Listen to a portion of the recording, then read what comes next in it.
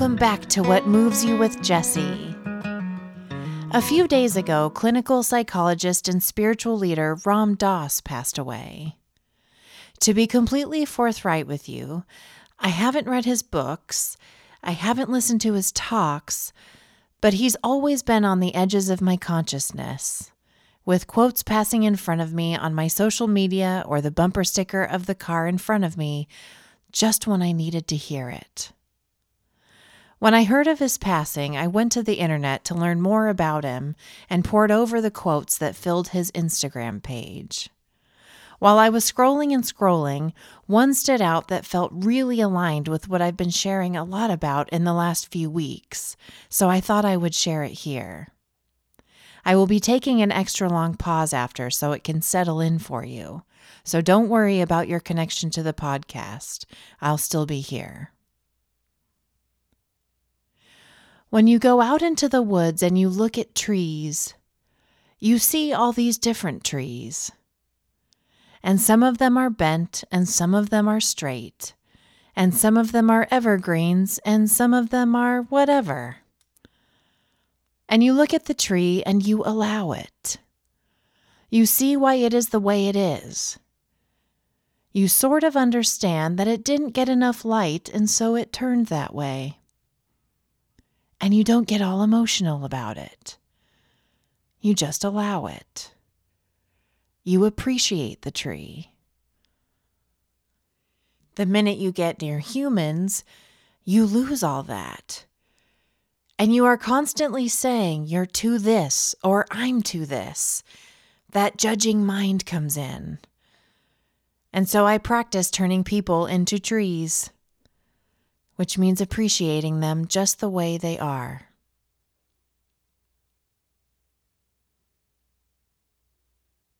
What a fabulous metaphor, yes?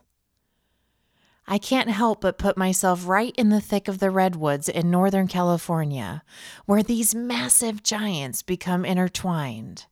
How they outgrow each other to get to more sunlight, where some fall and become bridges, allowing tiny forest animals to cross rushing streams of water.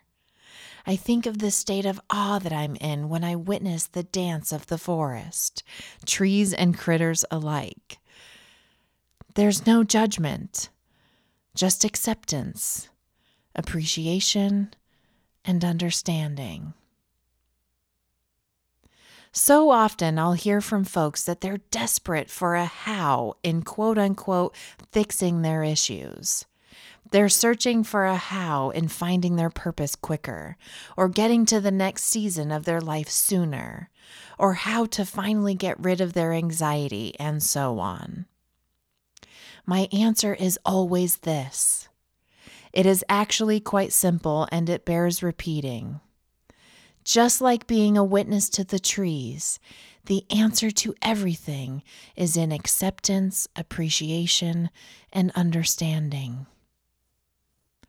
When you have acceptance, appreciation, and understanding of your thinking mind and how it has made you feel lost from yourself momentarily, there's no chance for a deeper level of suffering inside to coexist.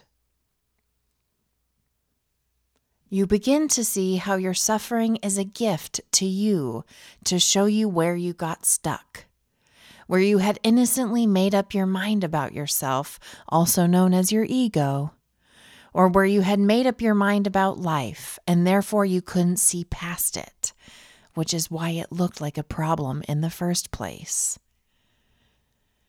You couldn't see how to transcend the illusion that your own judgment had created, because that is the silent and illusory nature of thought, and particularly in this case, judgmental thought. Whether it be as simple as believing that you totally understand how something works, or believing that something someone has done to you defines who they are as a person. It is completely impossible to see something differently about life or yourself or a person when you've made up your mind. It's like shutting the vault door to the ever-flowing, loving, and understanding nature of who you are that can give you a different perspective on your present moment, that can allow you to see that you can change your mind every moment of every day. And the how we can all be so desperate for? It consistently reveals itself when we have acceptance, appreciation, and understanding of our state of mind, no matter the subject. Because acceptance, appreciation, and understanding allows you to relax into your true self, the place you were desperately trying to get back to when you got caught up in the first place. And when you drop back into your true self, that's when you hear from a deeper dimension, your own wisdom, what you need to do or see to help you move forward.